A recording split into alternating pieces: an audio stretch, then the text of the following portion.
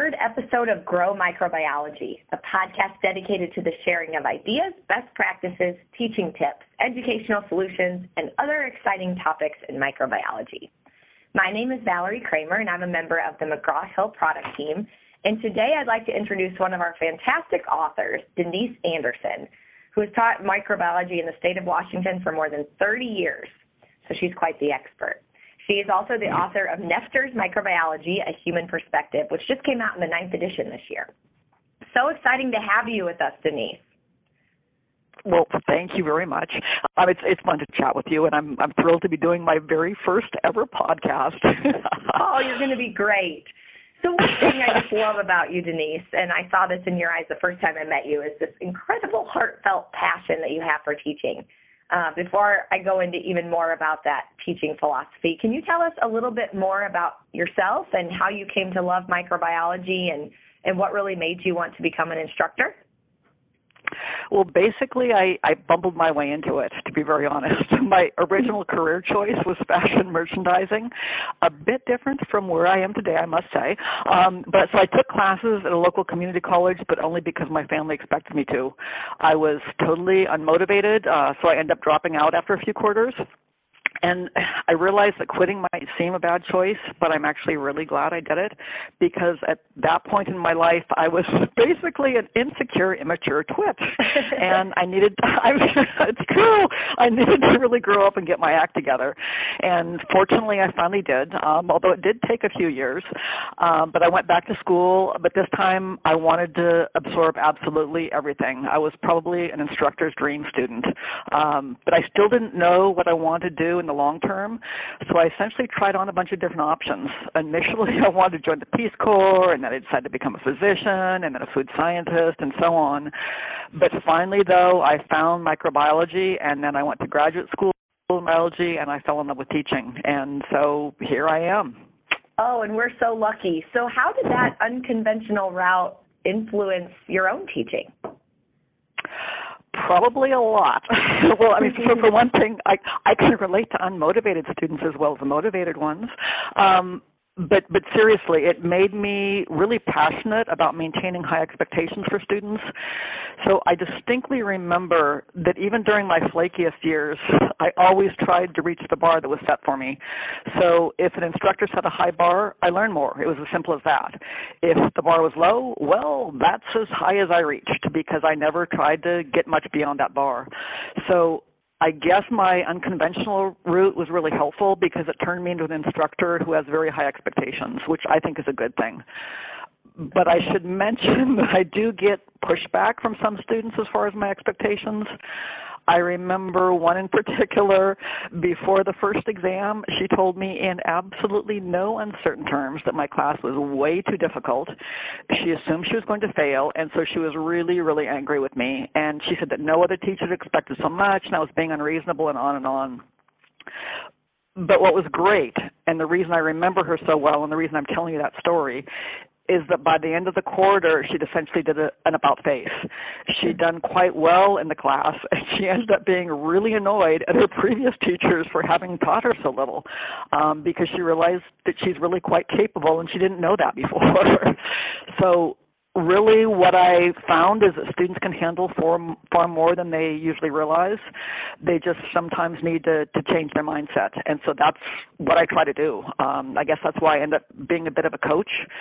I push them to reach their potential. I use encouragement, enthusiasm, honest advice, basically what it takes. Oh, yeah. That's great. I love the student feedback. I think that's such a nice reassurance of what we do every day and what we're all striving for in higher education.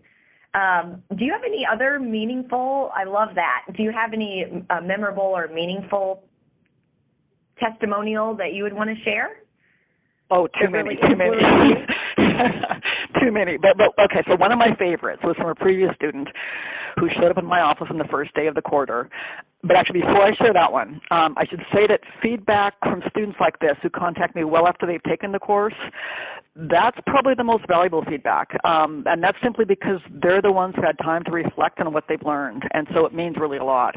But at any rate, this particular student, I'm going to take you what went through my head as she was talking, because that's one reason it's in my memory. I mean, it's seared in my brain. So you have to know what I was sort of thinking. So she started with, I took your course a year ago, and I remember you saying on the first day that you weren't interested in having us just memorize things for the exam, that you wanted us to master the information so that we not only did well on the exam, but also remembered the information a year from now. Okay, so I need to stop here and tell you that this is indeed what I tell my students on the first day, and that's what I just told the newest group of students 2 hours earlier. So far, so good. But then she said, I thought that was a really dumb thing to say. And I panicked. I mean, my heart absolutely sunk. Every bit of self-doubt and insecurity hit me smack dab in the face. But then she continued. She said, I thought it was dumb because as an eager first quarter UW student, I assumed that I'd remember everything from all my classes. But you know what? Here it is a year later, and yours is the only one where I remember all the information. I thought about that today, and I want to let you know. So in a matter of seconds, I went from being one very bummed instructor to wanting to jump up and hug her. So that's my memorable story. Oh, that's great. Yes. Wow. That's what being a teacher is all about, right? Can you talk more about your philosophy? You've shared it with me a time before about your teaching philosophy that you've written out, and I think it's just really inspiring for teachers and students alike. It's kind of what it's all about. Can you share a little bit about that with us? Sure. Well, so to me, education is about laying a foundation for lifelong learning and application. And that sounds really simple, but it isn't. I spend a tremendous amount of time deciding what students should come away with. In general, I follow concepts rather than details, but it's really not an either-or situation. I find that a certain amount of detail is necessary for understanding a concept, but too much is overwhelming. The trick is to find the right balance. And probably the best example of the need for finding a balance, for me at least, is the topic of antimicrobial drugs. There are so many different drugs. So when I teach the topic, I go into the nitty-gritty about one class of drugs, but only one.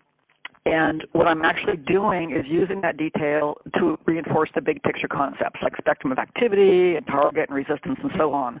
And so once students have that foundation, they have something to build on later on in life. So I don't need to cover every detail. I just simply give them the foundation. And actually, when I think about it, my emphasis on concepts is probably one reason why some students find my course so difficult. They're used to memorizing things, and they're often really, really good at it. So they look for details to memorize, but that's not what I want. And unfortunately, as they look for things to memorize, they miss the big picture. And as I tell them, to me, it's like going to a movie and trying to memorize every scene rather than focusing on the story itself. They need to sit back and just sort of absorb the whole story. And so one thing that's important to me for helping students become lifelong learners is to get them to look beyond the here and now. Too many of them think only about getting a good grade, so they go from exam to exam, cramming for each one, putting the information to short-term memory, but that's cleared out as they cram for the next one. And so it's just binge and purge learning, and it's such a waste. So what I try to do is get students to view their education as a path towards becoming someone they'd want to be, as their own nurse or their own doctor or their own dentist or whatever profession they're aiming for. I want them to focus on that future, striving to be the best they can be. I mean, I tell them to become the person they hire. And I should also mention that although most of my students plan to enter a healthcare-related profession, they're also voters and taxpayers. So I focus on more than just medical microbiology. When I say lifelong learning and application, I want that to reach all parts of a person's life, not just their career. Oh, that's fantastic, because we're always talking about relevancy and how we can apply it in our lives and as students. And how do you focus on sharing that relevancy and what they're learning and making learning that is relevant in real life? How do you bring that into the classroom? What I do Yeah, it's actually really fun. It's what makes teaching so fun. I routinely show news articles about the topics we're covering. I find that once someone sees that relevance, they're more likely to retain the information. So to me, relevance is huge. But the beauty of teaching microbiology is that microbes rule the world. I don't know if you know that yet or not, but they do. So I'm not biased. I'm not. But so news articles about microbes are all around, and I don't necessarily use the most current articles when I'm showing students articles. I do if I can, but I've collected some really good ones over the years, and I use them again and again. So I use whatever is best for the situation. I also create opportunities for students to apply their newfound knowledge. And again, I use news articles, but this time I try to highlight examples that have flaws. And so what I'm really trying to do is instill what I call positive skepticism. And what I mean by that is I want students to avoid jumping to conclusions, but without becoming too cynical. So I want them to pause and look at information from different angles. And that requires a base of knowledge. So what I'm really showing them is why education is so incredibly important. And I remind them of that all the time, actually. But I'm also showing them that critical thinking relies on information already in the brain. One of the problems nowadays, students, they have information galore at their fingertips, so they sometimes are under the false impression that they don't have to remember anything beyond the exam. By showing them the relevance, they realize they have to retain it.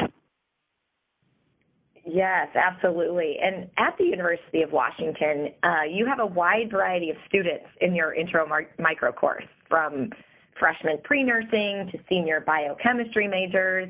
I mean, wow, that's quite a spectrum. So how has your teaching style evolved over the years, to be sure? I know you said the motivated and unmotivated ones, but just the various relevancy for these students, and how do you reach all of them? It's really hard, but I have to say I think it's also forced me to become a better teacher. So for one thing, I'm now even more careful to focus on the big picture before delving into the nitty-gritty. So I've always presented the big picture for the benefit of the newbie students, but I sort of assumed I'd be boring the upper-level students, but it turns out that's not the case. It turns out that many of those upper-level students, they come into my class not understanding the big picture. They simply memorize the details of their previous classes. And one comment I get from them is that they wish they'd taken my course earlier because it puts things into context, because I do focus on the big picture. I've also found through trial and error that there's no one-size-fits-all method of teaching, so I incorporate all sorts of different things in a way to reach all the different types of students. And so I experimented with flipping the classroom, but found that for me at least, a hybrid approach works best, what I call a mini flip. So, it's different strokes for different folks, but for me, this works really well. And what I did was I moved the simplest information out of the lecture and assigned it as independent study to be done in advance of lecture. And then what that does is it frees up class time for sharing news stories and other real-life examples and for using poll everywhere questions, and that helps keep students thinking. I still do have a substantial formal lecture component. Oh, good. So utilizing the technology in the classroom, including the poll everywhere, how has digital technology helped in your course? I know sometimes it can be daunting knowing all these things are out there, but how has it helped you? So it's helped a great deal once I learned to be flexible in my requirements. So what I found is that some of my students absolutely love LearnSmart, but others not so much. So what I do is I require students to try the digital tools, but then I let them choose which ones to go back to, so they can use the ones that they feel are the most helpful for them. In general, students like the Connect questions best because those are similar to my exam questions. So what I do for my Connect assignments is I have about 10 questions per lecture, and I've generally chosen the ones that require understanding rather than memorization. Meanwhile, for the in-class poll everywhere questions, I try to ask at least some that take advantage of students' misconceptions or tendency to rush to judgment. And that's because I found that when students get something wrong, they tend to listen more carefully. And yes, that's sneaky on my part perhaps, but it's very effective. So, because it was great. I remember I was sitting in the back of a classroom once watching another instructor use one of my poll everywhere questions. And a whole bunch of students chose the wrong answer, and I knew they would. But watching the body language of the class was absolutely amazing because pretty much every student leaned forward to intently listen to the explanation. They were absolutely engaged, and it was because they'd missed it. They'd missed the question, so they wanted to figure out what was going on, and so that was really great to see. And, I mean, actually it was really funny because the other day I was reading a bird identification book, and the author described what I think happens. What this author said is, only when you are put on the spot do you realize how little information you have really absorbed. This realization compels you to look more critically at every detail. And I think it's really true. So I guess what's true for learning microbiology is also true for becoming a better bird watcher. Another example of relevancy. Oh, thanks so much for sharing that. So really, I just want to switch gears just slightly. And I know in your book, Nestor's Microbiology, you focus heavily on immunology. And including in the recent edition, we have a whole chapter, of course, dedicated to it. Can you tell us more? I know this is one of your favorite things to teach. Can you tell us why you like teaching it and why it's really an important topic for microbiology? So really, whatever I'm teaching ends up being my favorite thing to teach, just so you know. But I do love teaching immunology because it is just so challenging. So the immune system is incredibly complicated. There are lots of moving parts, and so students usually find it one of the most difficult topics. And the thing is, when somebody finally does get it, and you know when they've gotten it, you can tell that they've gotten it, but they're amazed and appreciative, and that's really, really gratifying. So, I mean, it was really fun because once I asked my students at the end of the quarter which subject was the most difficult to grasp, and they immediately said immunology. Then I asked them which was the most interesting, and they immediately said immunology. And so to me, having the most difficult subject also be the most interesting is a sign of success. And also, understanding how the immune system works is important for understanding health and disease, because the reason that only a limited number of microbial species are able to cause disease is because of our immune system. And if that breaks down, or if a person encounters a microbe that has a mechanism to overcome our immune system, we get sick. So yes, it's an important topic, and once you understand it, lots of other things fall into place. Very interesting. Great. So to keep things fun, I'm adding a little segment to our podcast, and you're the first one for us to ask this question. What is your favorite microbe and why? And we all love those plushy microbes that are out there because they're just so much fun. So Denise, tell us, what is your favorite microbe and why? So that is really, really easy. My favorite microbe is Thiomargarita namibiensis. And I give a lecture on diversity, and I subtitle it, These Are a Few of My Favorite Bugs. And one that I cover probably about 10. One that I cover is Thiomargarita. Actually, just for fun, I should also mention that my other subtitle for that same lecture is My Apology to the Microbial World for Soon Focusing on the Relatively Few That Cause Disease. I have fun with that lecture. At any rate, I'm impressed with Thiomargarita, not because it's huge, but it is huge, but because of the reason for that size. And that reason is that what it eats isn't in the same location as what it breathes. So to ensure it has both of those at all times, it carries a 3-month supply of each. So essentially, it's a microbial cell that carries a huge scuba tank as well as an enormous lunchbox. And I think that's pretty cool. Yes, that's very cool. I thought maybe it was because you liked margaritas, but that's definitely a different reason to like it. Oh, so thank you so much for being here with us, Denise. Your students are sure lucky to have you, and so are we. So, if there's one final thing you'd like to leave us with for inspiration, just as we kick off the fall term, as it really starts to get going here, what would that be? Wow. In a nutshell, teaching is about caring.